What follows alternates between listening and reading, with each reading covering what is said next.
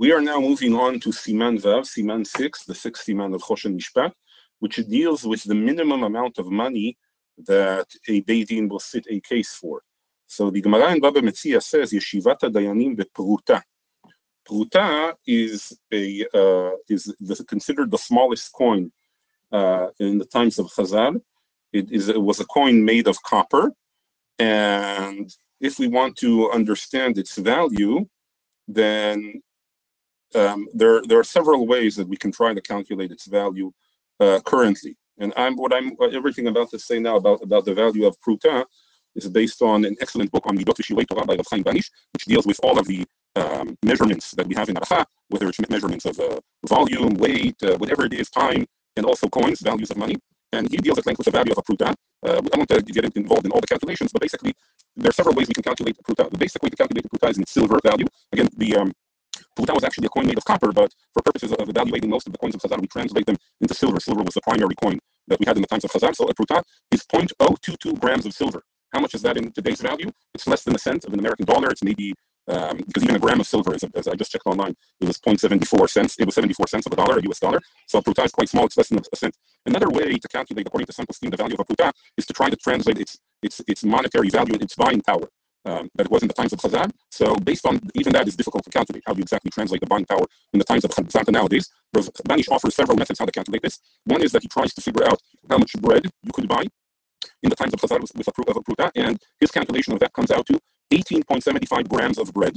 That's how much, that was the buying power of a pruta in bread.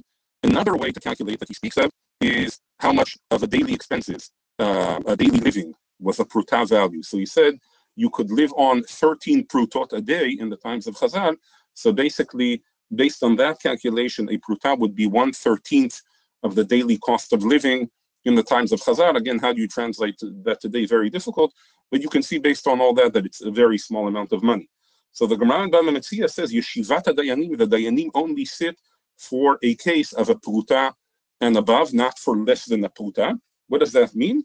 We have two explanations in the Rishonim for that. According to Rashi, it's even talking about a case where it's clearly that somebody owes somebody else's money. There are witnesses that he owes him that money, or he has admitted to owing that amount of money, and the dayanim are asked to force him to pay. So the dayanim will only sit to force him to pay from a value of a pruta or more. If he owes less than a pruta, they will not get involved and not force him to pay. According to the Rambam, it's talking about yeshiva ladun. In other words, the case needs to be judged. There's some sort of dispute, but they would only sit if the dispute is from a pruta or more. If the dispute is less than a pruta, the dayanim will not deal with that dispute. Now, the Gemara in Baba Metzia brings an opinion which says that im nizkeku ladun al shve pruta gomrim oto afilu pachot mishve pruta, that if they started the case for a pruta or more, they will complete the case for even less than a pruta. What does that mean? Again, we have several explanations here.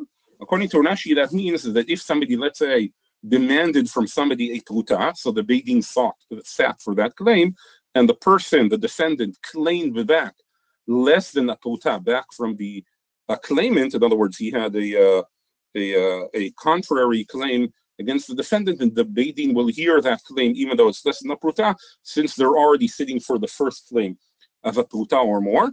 Another explanation that some achronim say is that if the toveh started out with a claim of a pruta, and then he has an additional claim of less than a pruta, they will hear him out, because again, they're already sitting for a claim of a pruta above, so they will hear an additional claim of even less than a pruta. And another explanation, which to me seems the simplest explanation, that we find in the Ritva on Baba Metzia, he says that even if it turned out, once they sat for the claim, because they originally thought it was valued at a pruta, even though later on it turned out that it was less than a pruta, or for example, it got devalued, and now it's worth less than a pruta, then they will sit for even less than a pruta.